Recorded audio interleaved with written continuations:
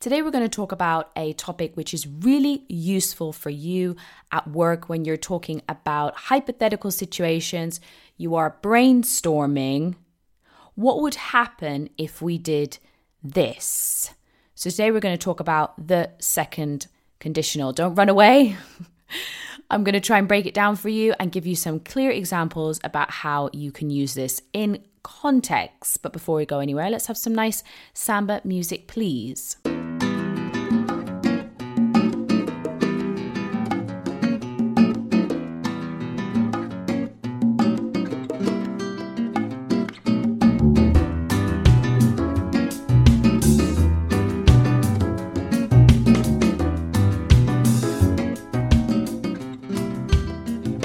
Hello, my name is Anna and welcome to Anna with UN's English podcast, where I bring you business English topics every Wednesday. Now, before we get started, I want to say a huge thank you to the people that have supported me on Buy Me a Coffee. You may be thinking, what on earth is Buy Me a Coffee? In fact, I'm not in lots of coffee shops. Buy Me a Coffee is a way that you can support my podcast. I do the podcast in my own time. It's my side hustle, if you will. And it really helps a lot to have that support, to be able to cover some of my costs around running the podcast, like hosting. So thank you so much, especially to someone. I know who you are. But you donated a coffee recently, and also to Juan as well, and everybody else that has donated to the podcast so far. I really appreciate it. If you want to find out how you can donate to my podcast and help support me keep delivering these business English episodes, then have a look in my episode description.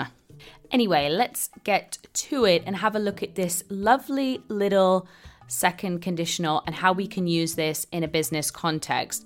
So I've got a couple of examples for you that are going to help you see, or at least realize, what situations you might want to use this one. Now, let's just quickly go over the structure. I'm not going to spend a lot of time on this, but remember the second conditional, we've already looked at the third conditional, which is about past situations, mistakes, regrets. I would recommend listening to that episode before this one if you haven't already. It's a few episodes back. Go and check it out. So the second conditional, we're talking about hypothetical and very unlikely and almost impossible situations. And these are actually really useful at work, apart from, the classic. If I were rich, I would. If I won the lottery, I would buy a new house. Okay, those are great, but we're probably not going to use them in a business context when we're in a meeting. However, when we're discussing business problems, this is absolutely a phrase that might come up. Like when you're brainstorming, you've got an issue at work. An issue is just the same thing as a problem. And people are like, let's think outside the box. And you're like, oof, today my thinking outside the box skills are not very good. It's always like when people want you to think out of the box, it's kind of like really hard to think outside of the box. It's quite a hard thing to just switch on in the moment. So you've got a problem, you need to think outside the box, you've got a brainstorming session, you've got it booked in the calendar, you're in the meeting, everybody's around the table, and you're thinking about different ways that you can solve this problem. So essentially, if we did this, what would happen? Now remember the structure. If plus the past tense, plus the simple conditional with would. If we did this, what would happen theoretically? And again, here you've got to keep that in mind. This is all theoretical solutions. Okay, these are not concrete or very possible solutions. It's really hypothetical at this stage. So let's put it in context. I'm going to give you a few common business problems that you might confront. One, I work with a lot of people that are in HR, and one common problem that they tell me about is trying to find people with the right profile. Okay, a lot of tech companies at the moment are finding that really difficult. So imagine you've got this issue, you've got everybody around the table and you're trying to brainstorm and think about different ways that you could solve this problem. Well, if we modified the job description, if we changed the job description, we would be able to attract more people potentially. Now, this might be a sentence that you would say when you're giving your thought and opinion. And to make that even better, it might be good to kind of add a little phrase at the beginning there. So you could say, well, in my opinion, if we modified the job description a little, we would be able to attract more people, because maybe it's a little bit too niche. Maybe it's not very attractive to the people that you're trying to target. So that could be a way to give a solution, a hypothetical solution to that issue. Let's imagine another one. Your best team member has left the company and you've got a big gap, a big hole that you have to fill with that person. Well, if we put Maria in that role, I think she would be able to do it. So again, we're talking about hypothetical solutions to that problem. We're talking about maybe putting Maria, who's another person in that company, in that job in the meantime to maybe cover that position. Let's have a look at one more common problem. Imagine that there's a really bad environment within your team. There's a really bad atmosphere. People are really stressed out. They're working a lot and there's a lot of tension. Well, maybe if we held a team building day, or maybe if we tried to ask our employees what's going on, perhaps we might be able to figure out what's wrong. Now, notice in that sentence, I didn't use would, I used might. So it's actually quite common sometimes to replace would with either might or also could. And what we're doing there is we're changing it a little bit. So we're saying, if we found out, or if we asked our employees how they're feeling, we might be able to figure out what's wrong. Might there kind of stresses possibility. If we wanted to use could, well, that would kind of imply ability. So for example, if we asked our employees what's wrong, we could have a better picture about what's happening. So again, I mean, they're very similar sentences, but we do use could and might in that second result clause, because remember, a conditional is made up of two parts: if plus the past, which is the condition, and then the simple conditional with would, which is the result. Now, we can also use the second conditional in a business context when we're talking about discussing trends or kind of predicting what's going to happen if certain things change in a different environment. Now, it could be at any kind of level or any kind of scale. It could be at a very small scale. It could be at a very big national scale or international scale. So, for example, you could say something like, well, I think, or from my perspective, if the government banned cigarettes, people would stop smoking. Like that's what I think would happen. If the government banned cigarettes, people would stop smoking. If we had another pandemic, I think the world would go into another crisis.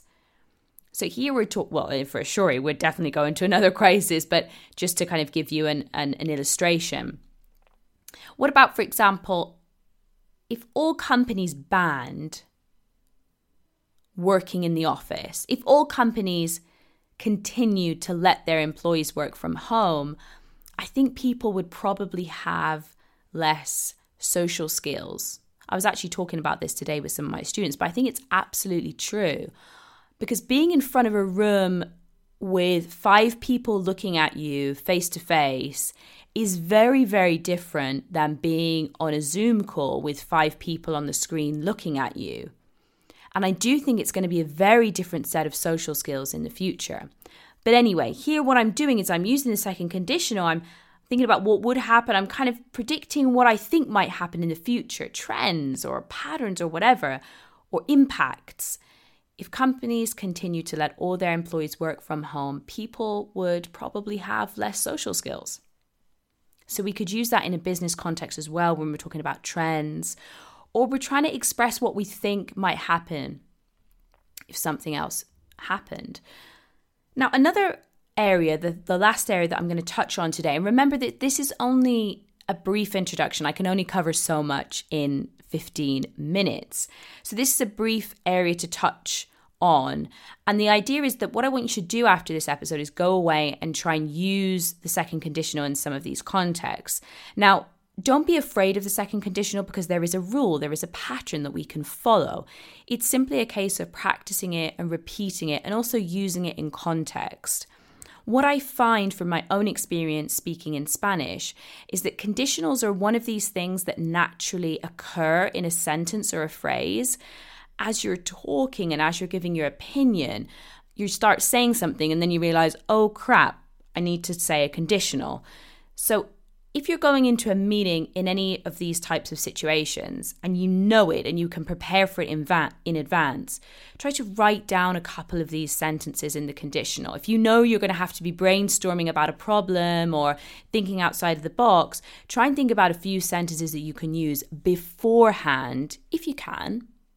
I mean, sometimes these type of discussions are organic. There's no time to plan for them. They come in the moment. But if you can do a bit of preparation, all the better. Because I find that conditionals is one of those things that just makes me get stuck in the middle of a sentence. So finally, let's have a look at how we can use the second conditional in negotiation. And this is when we're maybe proposing something. Again, we're offering something hypothetically that somebody could then consider or reject or accept in a negotiation. So for example, let's say that you're having a conversation with your boss, for example, and you were talking about a pay rise. Your boss has told you, well, actually on this occasion, Anna, unfortunately, I don't think you're ready for a pay rise at the moment.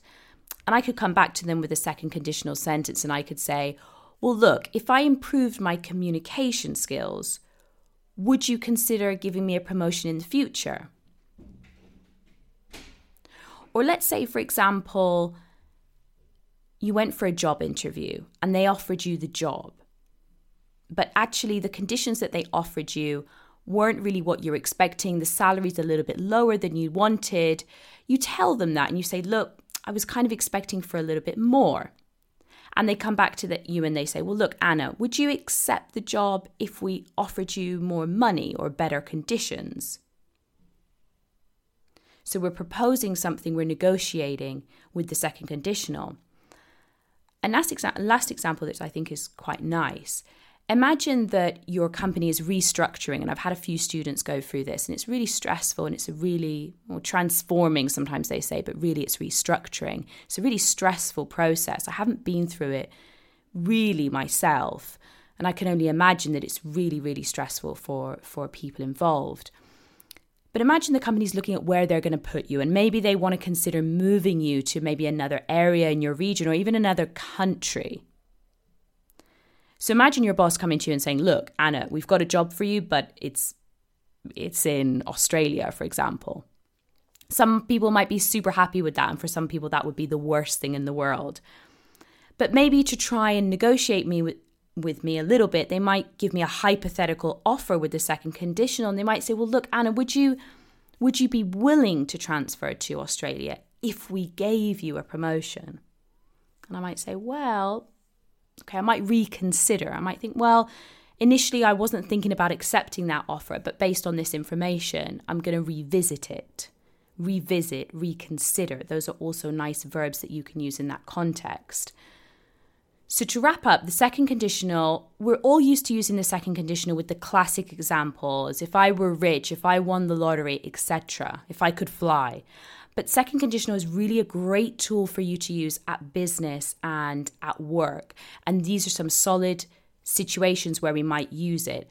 Solving business problems, negotiating with the second conditional, and also when we're thinking about predicting what the impact would be of certain things. And this is kind of trends or what might happen or what would happen.